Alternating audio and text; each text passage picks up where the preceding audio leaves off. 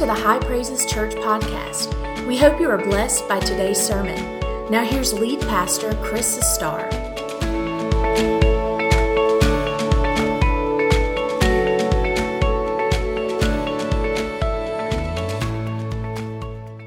For the last 3 weeks, I preached a series called Easter.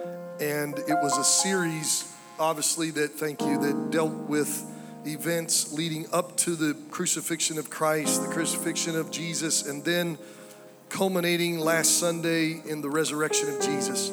I really felt led of the Lord to go to a story that is in the post-resurrection of Jesus, and it's found in this passage, and I want to read it today, and we're having a little fun with it. We're calling it Mission Possible. It looks impossible, but when you take the I am out, you get possible. And here's what it says. Later, Jesus appeared to the 11 as they sat at the table. And he rebuked their unbelief and hardness of heart because they did not believe those who had seen him after he had risen. And he said to them, "Go into all the world and preach the gospel to every creature. And he who believes and is baptized will be saved, but he who does not believe will be condemned. And these signs will follow those who believe. In my name they will cast out demons. They will speak with new tongues. They will take up serpents. And if they drink anything deadly, it will by no means hurt them. They will lay hands on the sick, and they will recover." Man, that's powerful right there. I'm going to preach about that in a minute, but that's powerful, isn't it? I want to see that. How about y'all? And so then after the Lord had spoken to them, he was received up into heaven and sat down at the right hand of God. And they went out and preached everywhere, the Lord working with them, that's really important, working with them and confirming the word through the accompanying signs. Amen. You want to say amen to the word this morning? Amen. You can be seated today. Okay, so this is a post-resurrection event. After Jesus rose from the dead on that first Easter Sunday morning, he appeared in a room where the 11 apostles were. Now, he didn't knock on the door. He just appeared in the room. I think that's cool. I hope that what he could do in his resurrected body, I can do in my resurrected body. Where I don't have to open a door, I can just think and then transport there. Would that not be cool? And for those of us like me who are mischievous, I want to appear behind somebody and gooch them. You can have fun with a resurrection body.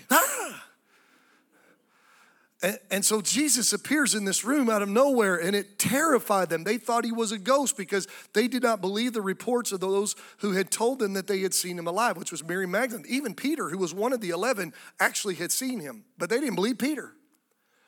And so he proves to them, he says, "Give me something to eat." And he eats, and he says, "Look, touch me.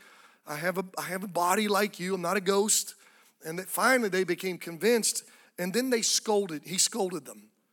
And I know he didn't rip them apart. He just probably chastised them gently, but he scolded them for their unbelief and hardness of heart. He said, why are y'all like this? I told you time and again that I was going to do this. Y'all just don't get, but boy, they did after that event. Now, once he scolded them, got that out of the way, he said something to them that was of the utmost importance. And here's why. Because what he said next to them is not just for them, it's for you. It's for me. It's for this church. It's for the church. Okay, so we need to look at this and we need to understand. Now, before we get into this, I'm going to deal with something and get it out of the way. You are intelligent. I have an intelligent congregation. You guys are smart.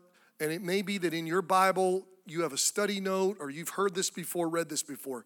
Many scholars question the authenticity of this passage of Scripture in Mark. There are two reasons. Now, I've taught you before that we do not have the original copies of Mark. That copy long was destroyed. We have copies of copies of copies of copies, okay? So the earliest manuscript copies that we have do not contain this passage in Mark. So some scholars say, you know what? Somebody added it after the fact, so it's not original by Mark. And the other thing they say is that it doesn't read like the rest of Mark. Okay, well, that could be true. I think it's very possible that since this was the last page of the gospel that was written on a parchment, it's very possible those parchments got lost. The last page got lost or could have got destroyed. It's also possible. I mean, a lot of people think it doesn't necessarily not sound like Mark. Here's the issue.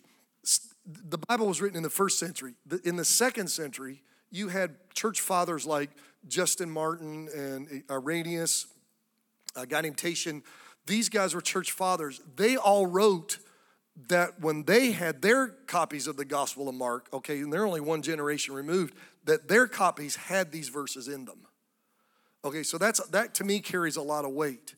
The other thing is the earliest translations of the Bible that we have this in it. So I personally think, professionally think, pastorally think, theologically think it belongs in the Bible. I don't think there's anything in there that conflicts with anything else in the Bible. Let me just give you this too, and I'm going to talk about this in a minute. If you come from a background where you don't believe in the laying on of hands and sick people getting healed and speaking in new tongues and casting out demons and those kind of things, and you don't believe, the easiest thing to get rid of that is just to write that off and say, well, I don't think that belongs, because not for biblical reasons, for personal reasons. I got a feeling some of that may have come into play here, okay? But we're a Pentecostal church. How many know we don't have any problems with these things? So we're going to talk about it in a minute. So I want to get that out of the way. I think this is the Word of God. Now, Jesus speaks of 3 dynamics that should characterize every believer. 3 dynamics that should characterize your life. 3 dynamics that should characterize my life. 3 dynamics that should characterize this church, High Praises Church. 3 dynamics that should characterize every church. We're going to look at these, okay? I'm just going to preach. Y'all ready? Here's number 1, and it's a command. He said, go into all the world and preach the gospel to every creature. All right? That's for everybody. Listen, that is not just for missionaries who are called to Africa or Korea or Asia or whatever. This is for everybody. Go into all the world and preach. People say, oh, yeah, that's for the missionaries. No, last time I checked, if you live in Iowa, that's in the world.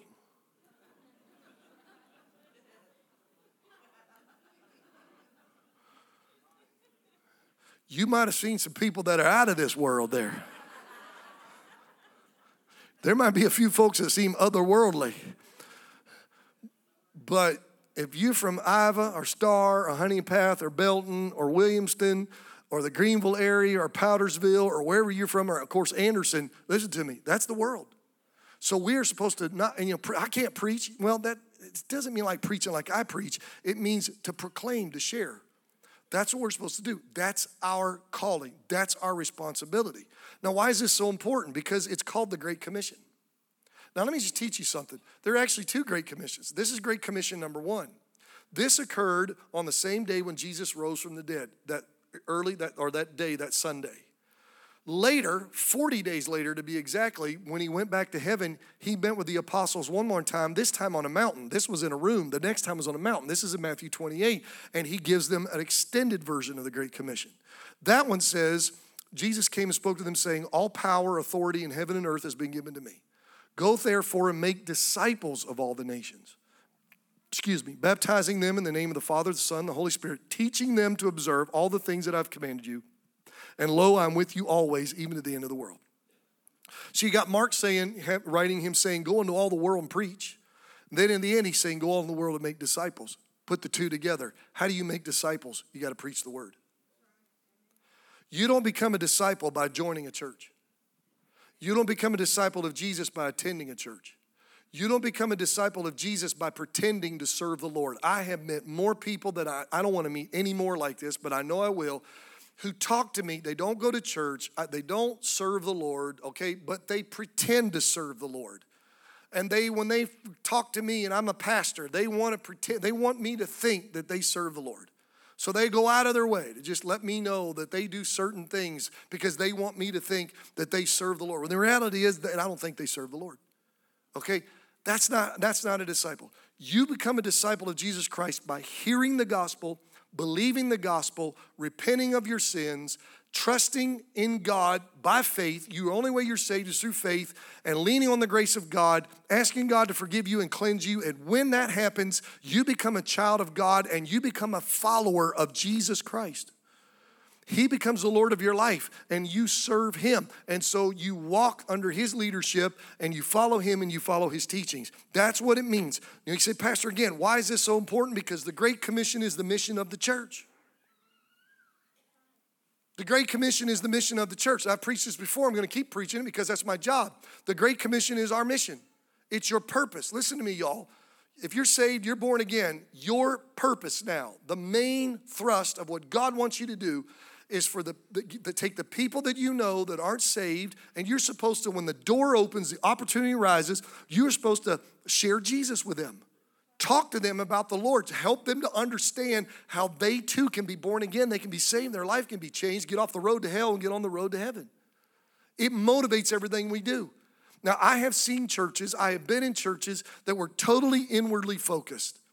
Everything that church did, every program, every ministry was all about that church. So you had men's ministries and women's ministries and breakfasts and events, and they had youth ministries and children's ministries and all these events, softball teams, basketball teams, all the church picnics, all these things they do. But it was all about us getting together and all of us having a good time and all of us fellowship with one another. There's nothing wrong with those things, but that's all they do.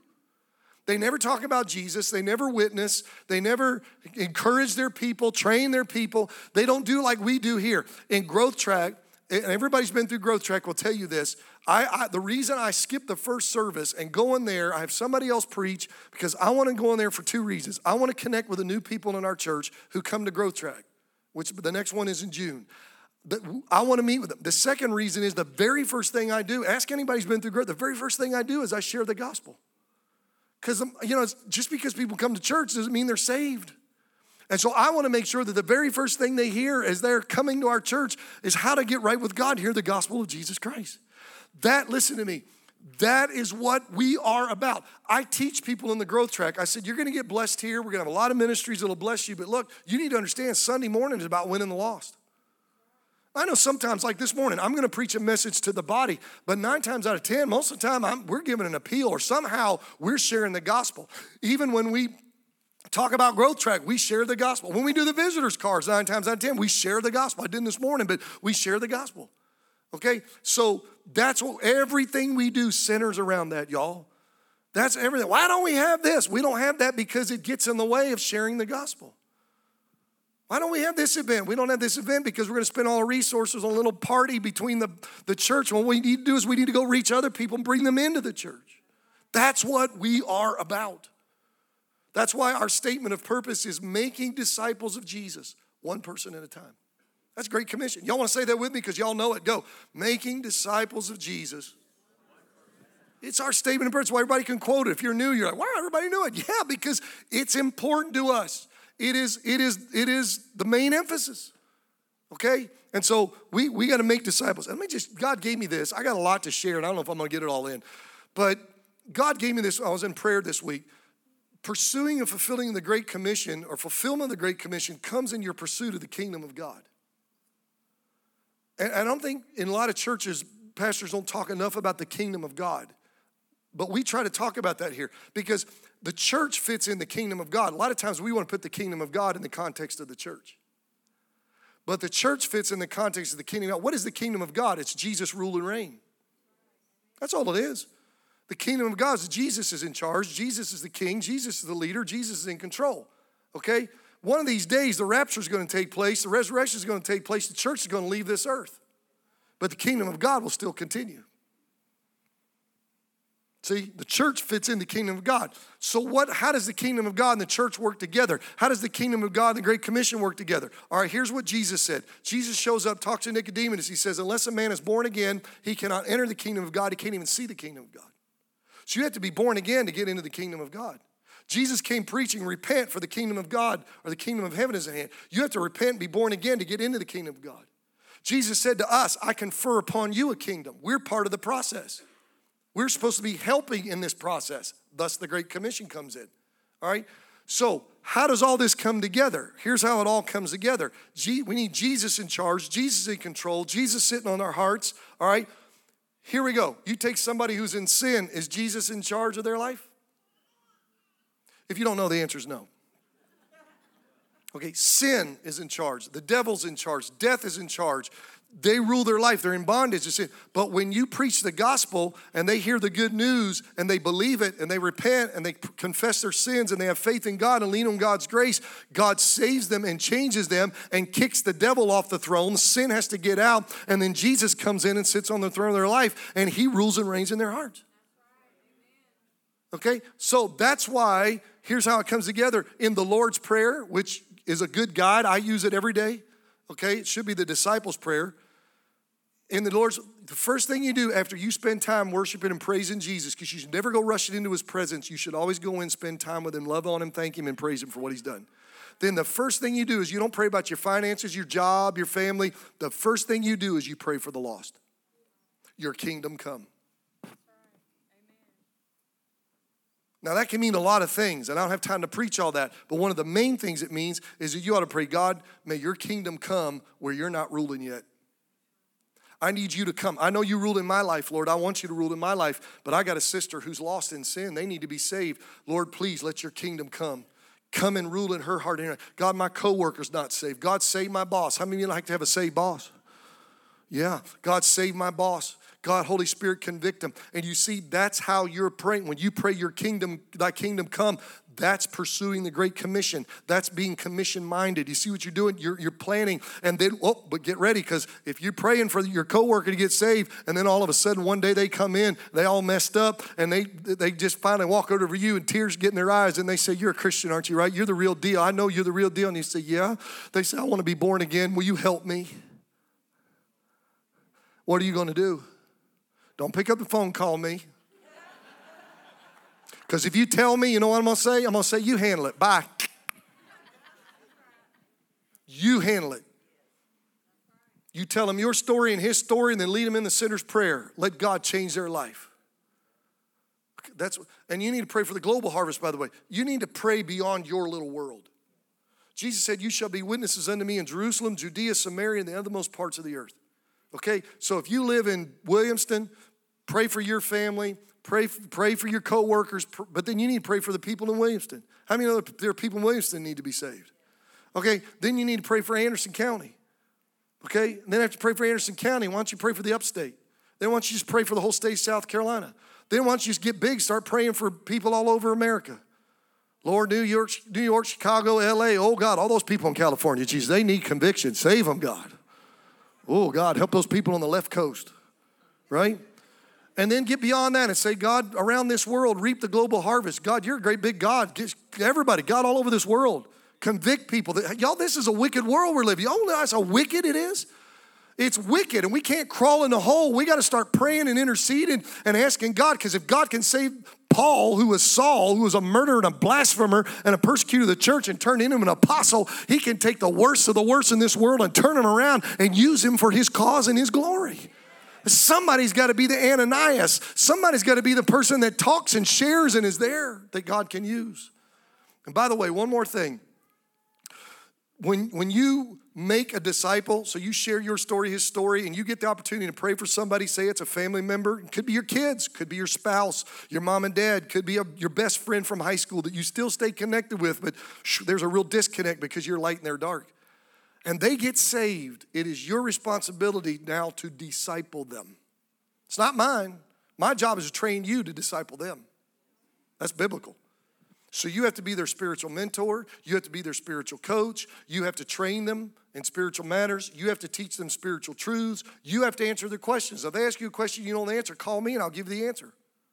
Here, Pastor, you talk to them. I'm going to hang up on you. So nope, you tell them. It's your job. Your job. If I'm going to do my job, you got to do yours. And you disciple them and you help them to grow. That's our job. Is everybody getting that? Okay, is that good? So we all know, just it's a reminder one more time of what High Praises is all about. You say, I want to be part of that. Come on, get on board. If you want to be a church that's just maintaining, you get to feel good and leave, and you don't have to think about God or the church or the kingdom for 6 more days on the next Sunday, you're in the wrong church.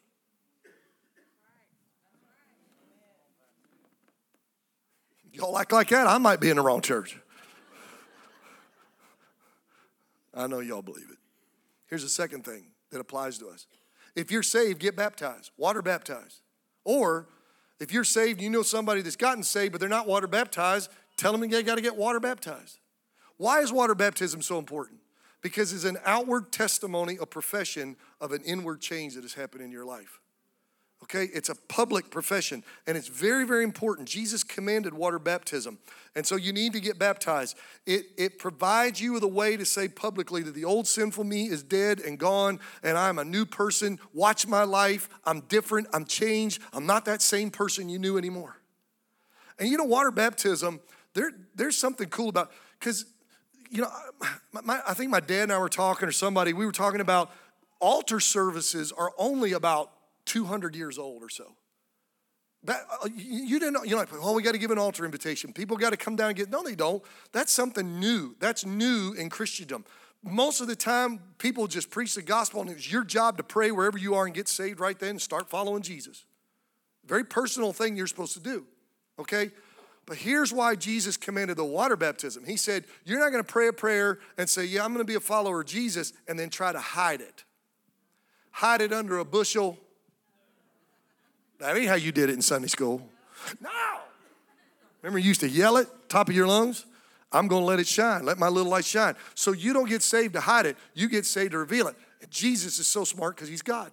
He said when you get saved, first thing you got to do, the most important thing you got to do is we're going to get you in a public setting, and we're going to do something that's crazy. We're going to let you wade in halfway in a water source. It's a river, it's a swimming pool, it's a baptismal pool, whatever. And we're going to put you under the water and bring you out, go in dry, come up wet, and you're going to publicly tell everybody, I'm saved. Now, why is that so important? Because everybody's watched it, and now you got to live it. That's why if you're saying, oh, I'm saved, but I don't want to be water baptized, it may be because you don't want anybody to know. I don't even know if you're saved. Because when you get saved, you want everybody to know. So water baptism is important. Now, I'm going to touch on this real quick. There is a denomination, I will not name it, but there is a denomination that has taken verse 16. He who believes and is baptized will be saved. They've turned it into a major doctrine. Unfortunately, it's a heresy. They say that the only way you're saved is that you have to be saved and you have to be water baptized. So if you don't get water baptized, you're not saved, you're not going to heaven. Now, that's not true, because there are too many other passages in the Bible that simply state that by grace you are saved through faith. Paul ran into this in the early church, where there were Judaizers who were saved, people were getting saved, but the Judaizers said, oh, great, yeah, believe on Jesus. Have faith in Jesus. Oh, but you got to be circumcised too. Their circumcision then would be this denomination's water baptism today. They said, but Jesus said to do it. Well, God said to be circumcised. So, you know, you can't go there. But Mark writes in like nutshells, okay? He writes in like he's pushing things together. He isn't extending things. You have to go to the other gospels. And so that's not true. You are only saved by putting your faith in Jesus and leaning on his grace, okay? Because if you say, well, you got to be baptized, that's a work. And for by grace you are saved through faith, and that not of yourselves, it is the gift of God. Not of works, lest any man should boast. So baptism is just a reflection of of the saving work that God has done inside of you. And let me just give you some apologetics. You say, well, all right, well, let me just say this. So you say, well, how you still know it's not true? Well, the rest of the verse says, but he who does not believe it will be condemned. Well, if baptism is so important, it should say, he who does not believe and is not baptized will be condemned. But he didn't say that, okay? So, and by the way, you got a real problem with the thief on the cross. He was nailed to a piece of wood. He wasn't coming off. There was no baptism for him. And yet Jesus told him what? Today you'll be with me in paradise. Okay, so just wanted to clear that up. What's important? There is no excuse for not being water baptized. If you've not been baptized, water baptized, and you're saved, you need to take care of this immediately. And guess what? 6 o'clock tonight, the YMCA. When you leave this service, go to guest services, get a packet, sign up. I don't care how old you are. You cannot be too old. You can't say, well, I've been serving the Lord a long time. It doesn't matter. Yes, it does. You got to be obedient to Jesus. Okay? Is that good? Y'all got it? Y'all too quiet. Here's the third thing. Spiritual, supernatural activity can and should follow spiritual transformation or change. These signs, he said, will follow those that believe. Signs mean miraculous works of God, divine works of God. I preached one time, and actually when I was on Daystar, I get to be on television on Daystar with Marcus Lamb, and I preached a little sermon at the end. I told him we settle for the sensational when we could have the supernatural. I don't want the sensational. I thank God for lights and backgrounds and big screens and nice music and all that. I'm thankful for all that stuff. And hazers, and you can see the light beams and all that. That's cool. All that stuff's cool, but that's sensational. But that won't change your life. That won't set you free. You need the supernatural power of God. And he said, these signs will follow. Y'all, we are to expect them to happen. And not just in the church. Not just, I know we're Pentecostal. That's normal for us. But it's not for us. It'll follow those who believe. They should be following you. Supernatural things should be happening in your life. Are you believing this? It's the word of God.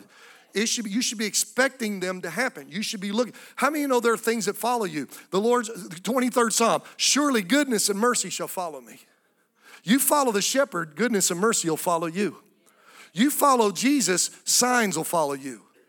Okay, so we'll expect them. Second thing is we need to stop putting a time limit or making excuses for them. Now there is a group of people that exist today in America and in the world, and I feel really, really sorry for them. And they're very, very educated, but on these things, they're educated and they don't know what they're talking about. They are called cessationists, okay? Cessationists. And the root word of cessation is cease. And if you cease doing something, you stop doing it, right? So cessationists say that God stopped doing supernatural kind of things at the end of the first century when the Apostle John died. When the last apostle died, the signs were through them, but when John, the last apostle, died, then there were no more. They don't believe, and this morning in the first service, I gave out a prophetic word under the power of the Holy Ghost. If they were here, they would say, you're a heretic. What you did was not of God. That doesn't happen. They would let me have it because they don't believe. Here's the problem. You can't find that anywhere in the Bible. What they say, you can't find it. Nowhere in the Bible does it say that at the end of the first century, there will be no more supernatural works. It doesn't say. Matter of fact, there are scriptures that imply otherwise. There are scriptures just like this one that imply that for every generation of believers, these signs will follow them. I mean, Peter on the day of Pentecost preached about being filled with the Holy Ghost. Cessationists say you don't have to be baptized with the Holy Ghost. Speaking in tongues is not of God. That's of the devil, which you better be careful saying that because that's really, really blaspheming the Holy Ghost. And there's no forgiveness for that. So you never want to call what's done of God of the devil, especially the Spirit of God. That's why you reverence the Holy Spirit. But Peter preached and he said, this promise of the baptism of the Holy Spirit is to you and to your children and to as many as to all who are far off, as many as the Lord our God shall call. He was speaking generationally. Your children, your children. He's speaking generationally. And he says, to as many generations as the Lord our God shall call. Now that's context. So what God has done in the first century, he still does in the 21st century. Jesus Christ is the same yesterday, today, and forever. Okay? So we should expect these things. So what are the signs? I'm going to talk about the signs for a few minutes. Here's the signs. He says, in my name. By the way, let me talk about it. He said, in my name they will. And he gives these signs. Let me just talk about this. Signs, when God does things through you, whether it's laying hands on people, you speak in tongues, cast out demons, all these things we're going to talk about, you do it in the name of Jesus because you don't have any power. You can't do it in your name. You got to do it in his name. But that's where your power comes from. But also, you don't want to get the glory. God should get the glory. And if you see somebody operating in the supernatural or seems to be the supernatural, but they're taking all the glory for themselves, you better back up and check that out because you always give glory to God. Okay? So, here's what he said. These signs shall follow them that believe. Here's the first one. In my name, they'll cast out demons. Cast out demons. How many of y'all know demons are real? Okay, demons are real. Look, demons don't die, right? They're spirit beings. They don't die. So the same demons that were around in Jesus' day are still around 2,000 years later. You ever think about that? All right, so demons don't die. So we've been battling these demons in the church for 2,000 years. All right? And I have never personally cast out a demon. Just in my ministry, I've never had that happen. But I know plenty of people, and I've been around enough situations where I've seen it. I'm going to tell you some stories. I'm going to tell one about my dad. Dad's here today. Dad, I'm going to tell one. If I don't get it all right, correct me later. But my dad was pastoring, and the short version is, he can fill in the details, is he had a family in his church, had a daughter that had gotten on a wild just got wild, got out there and sin, deep sin, was all messed up, and she was in the back room of a bar room. And my dad was a young preacher then, and their parents called, would you go get our daughter? Will you? Dad said, sure. So here's my clean-cut, Pentecostal, spirit-filled preacher dad goes walking through a bar. Dad, I wish I could have seen that. I must have been a kid or not saved. I mean, not born. I don't remember, but I'd love seeing you walking through a bar because I've never seen that in my life. And so my dad goes walking through the bar. Asked if this girl's there. They said, yes, she's in the back. He goes in the back room, and he said he tried to talk to her, and the demon manifested. Isn't that right, Pop? And so Dad just said, well, we got to take care of business. And he said, in the name of Jesus, you come out of her right now. I command you to come out. And that demon had to do what my dad told her to do because he has the power and authority over the devil. And the demon came out, and you prayed her through, right? Did she get saved? She got saved. Dad prayed her through right there in the back room of a bar room. Now, that's the power that we have. I was preaching, some of you have never heard this. I've told this through the years, but I was preaching a youth camp in Waimama, Florida. Waimama. So I used to say, why me, mama? But anyway, it's an Indian name, Waimama. They had this big worship center, and it's a big camp, 400 or 500 students, and I was honored and privileged to preach it. 400 or 500 students, all the staff. You can imagine the altar, and I'm down there, we're praying. I give an altar call. We're praying. We're being Pentecostal. God's moving. They're singing, power, God's moving. I noticed over to my left there was a little commotion, but I really didn't know what was happening because I was down there praying for people. They told me later what happened. And they said that a student was there, and this was a high schooler, guys. A high school boy was there, and he was demon-possessed, true blue demon-possessed. And the demons started manifesting. Oftentimes, when you get in a spirit-filled service, the devil can't stand it. He tries to disrupt it, and he'll express himself. It happened to Jesus all the time. The demons would manifest to try to interrupt what he's doing. And so this was happening. Well, a lot of the staff are youth pastors, and some of them are pastors, so they saw what was happening. They took this boy, and they took him in a side room. Pop, you remember that room if you're on the stage to the left. Mom, you know what I'm talking about. You were there. Dad was state youth director in Florida. So there's to the left. They took him back in the room. There's a couch in that room.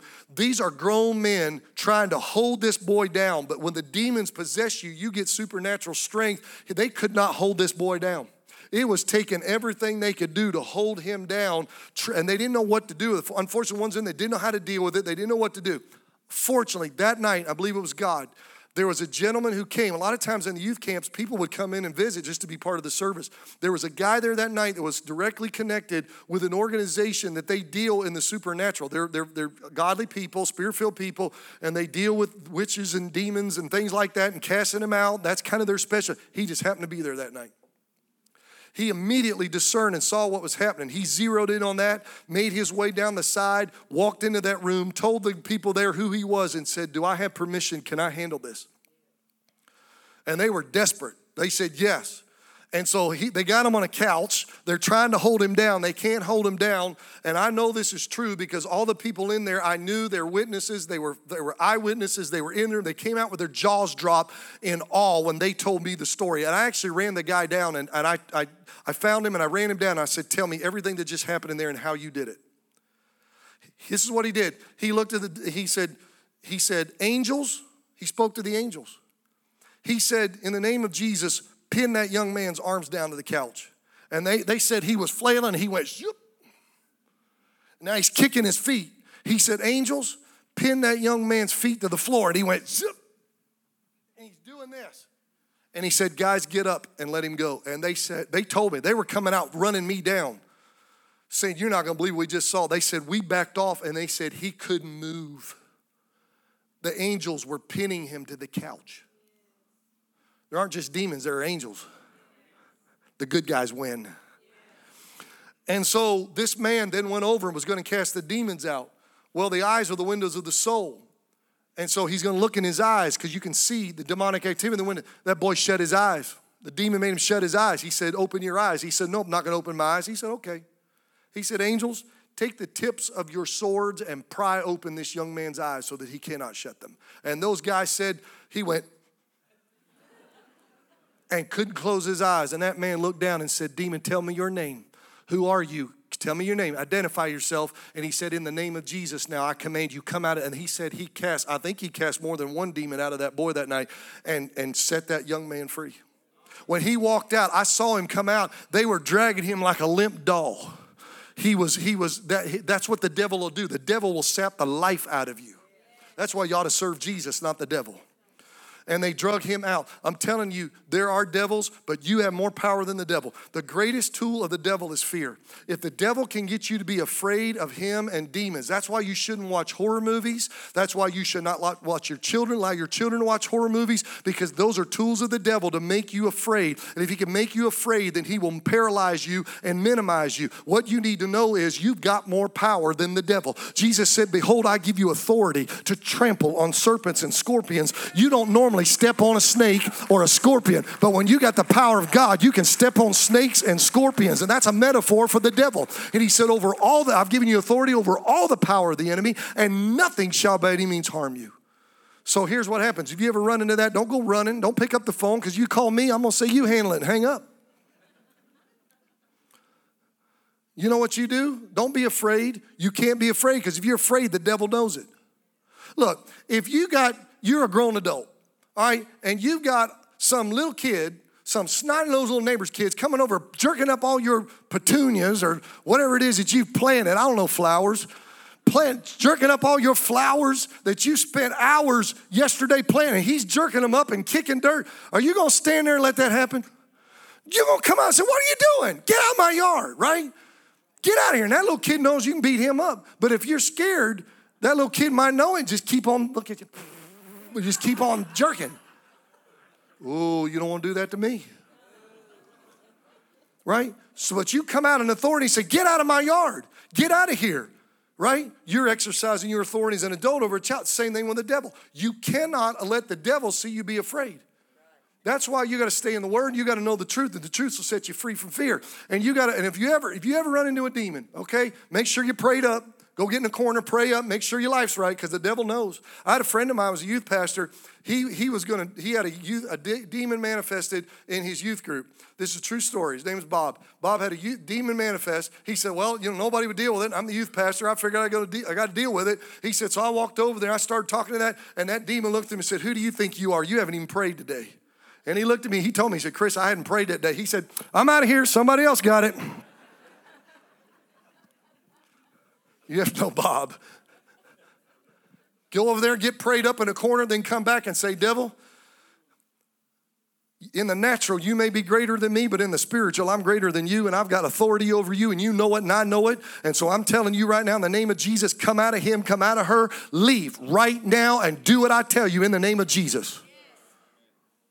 Pastor, what'll happen? Well, if you believe, most likely the demon's going to come out. Perry Stone. Y'all know Perry Stone? Perry Stone was telling a story one time, and he was in Virginia camp meeting, and he said he's a young evangelist, a bunch of other young evangelists. There was a demon-possessed guy come to camp meeting. They were down there, they were praying, they were trying to deal with that demon. They didn't know what they were doing. And the state overseer came off stage, old seasoned veteran, and he said, brother officer, come over. He said, we got this man's demon-possessed. We need some help. Never blinked an eye, never got excited. He said, okay, Perry, come on. He walked over. He said, devil, in the name of Jesus, you come out of him right now. And he said, the devil went out of him. He said, all right, Perry, y'all take care from there. He went on, whatever he was going to do. Wouldn't you like to be there? Okay, it's just, you got to know who you are. In my name, you shall cast out demons. All right, we got to hurry. I need more time. I need 45 more minutes. We're not going to do it. I promise. Cast out demons. Speak with new tongues. We Pentecostals know that one, don't we? I don't have a problem speaking in tongues. If you got a problem speaking in tongues, you speak Spanish, German, Italian, French, Pig Latin. I mean, come on. If you can learn to speak those foreign languages, why can't you speak a heavenly language? Right? We get all of it, tongues. Come on, man. It's just a heavenly language, but it's the best language of all. Because the Holy Spirit's speaking it through you. And I don't have the time, but we all, thank God we Pentecostals are free from any kind of bondage that we know, man. When you get saved and then you get baptized with the Holy Spirit, the Bible says that is the initial, not the only, but the initial evidence that you've been. Look, if it was good enough for Peter, Andrew, James, and John, y'all, it's good enough for me. Okay, but I can't have time to preach on tongues. Well, that'll have to be another time. Now, here's the good, but I got to deal with this. In my name, they will take up serpents. I am so sick and tired of every time I meet somebody and they find out I'm a pastor and they say, where are you pastor? High Praises Church. What kind of church is that? I say Pentecostal. The stinking first thing they say to me is, do y'all handle snakes? Y'all get that? You know what I tell them? I say, no, we shoot snakes. That's what I tell them. I said, we don't handle snakes, we shoot. But you had that stinking TV show that came on up in the mountains. And by the way, they Church of God something, but they ain't this Church of God. So just so you know, they ain't us. But they're up there handling rattlesnakes. Y'all, that's dumb. That's testing the Lord. That is not what that scripture means. Y'all heard that story about that guy who went to a church and it was a singing group. You never heard this guy, Wendy Bagwell. They went to a church that handled snakes. They were going to sing. And he said, there's all these pictures of people on the wall, photos. And he said, who's that? They said, them's the people that didn't have the faith. He said, I'm in that crowd. He said, you handle snakes. He said, I need to know where the back door is. They don't have one. He said, where do you want it? Ain't gonna be no snake handling in this church, okay? But Paul got shipwrecked on the island of Malta. Then they're freezing, they're wet, they're building fires. He went over and got some sticks, and a poisonous viper was in there. Didn't know it, latched onto his hand. He shook it off in the fire, and the natives who didn't know Jesus said, well, wow, he escaped the justice of they believed in the God of justice. But they thought, well, he got away from the sea, but the snake got him. He'll die. He's supposed to die. Well, he didn't die. Well, then that opened the door. Instead of them believing that he was a criminal that was supposed to be punished, now they believed he was a messenger of God.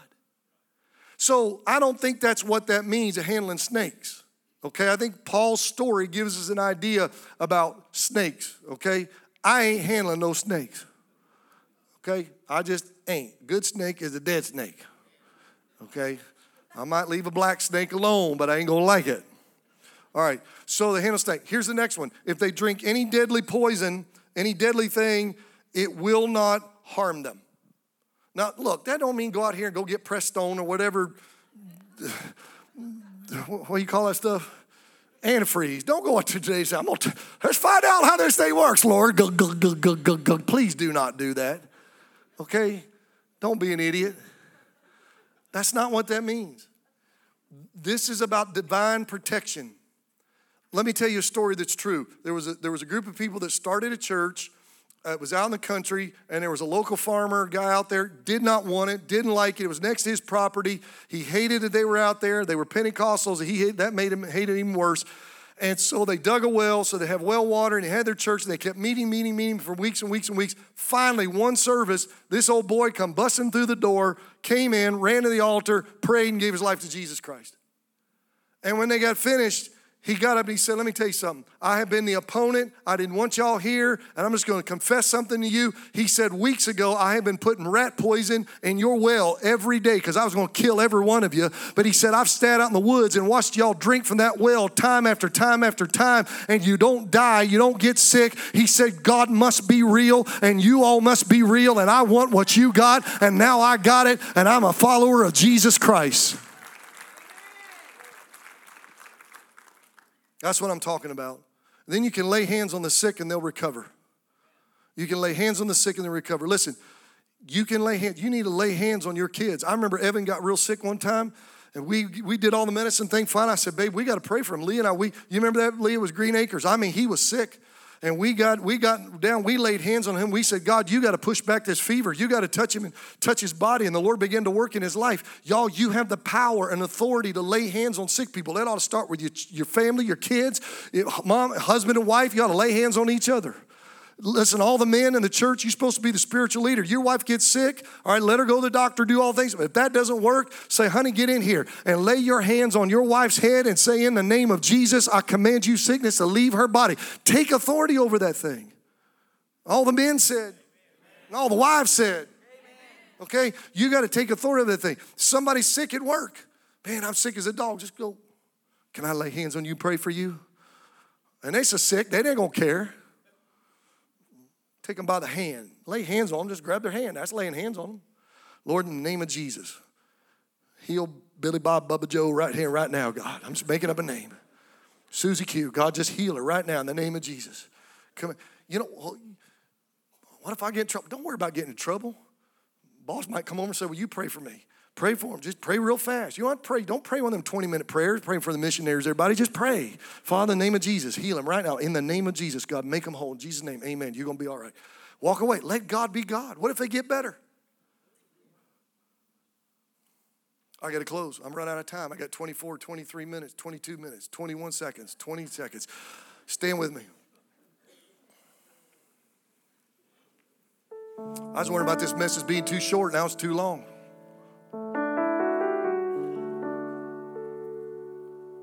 Let me tell you something that'll get you excited. You ready for this? If he did it back then for them, he'll do it today for you and me. Same God worked them, same word. There's a word there that y'all gonna probably be familiar with.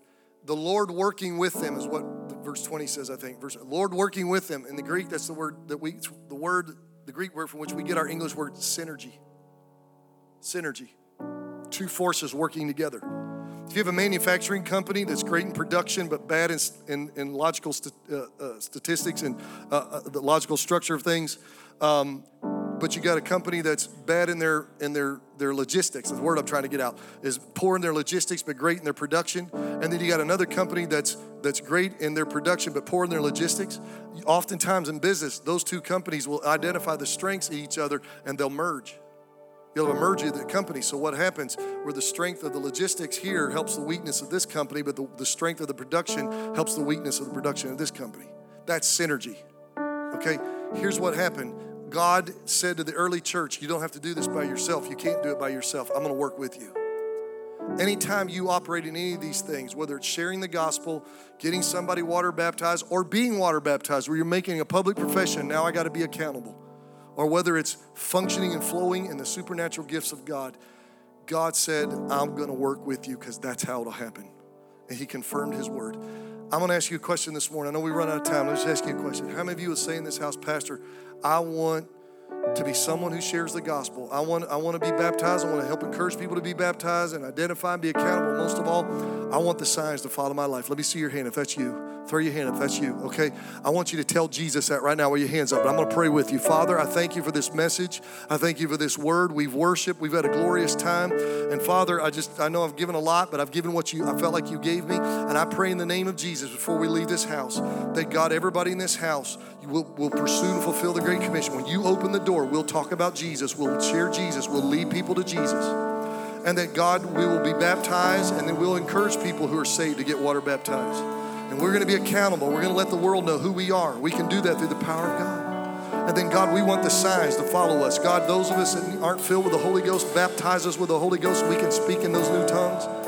God, let us flow and operate in the power of the Spirit. Let the signs follow us. God, this world is hungry and ripe and ready for the power of God. And so I've just prayed in the name of Jesus. Thanks for listening. Be sure to join us Sunday mornings. Our service times are 9 o'clock and 10:45. For more information, please visit us at highpraises.org.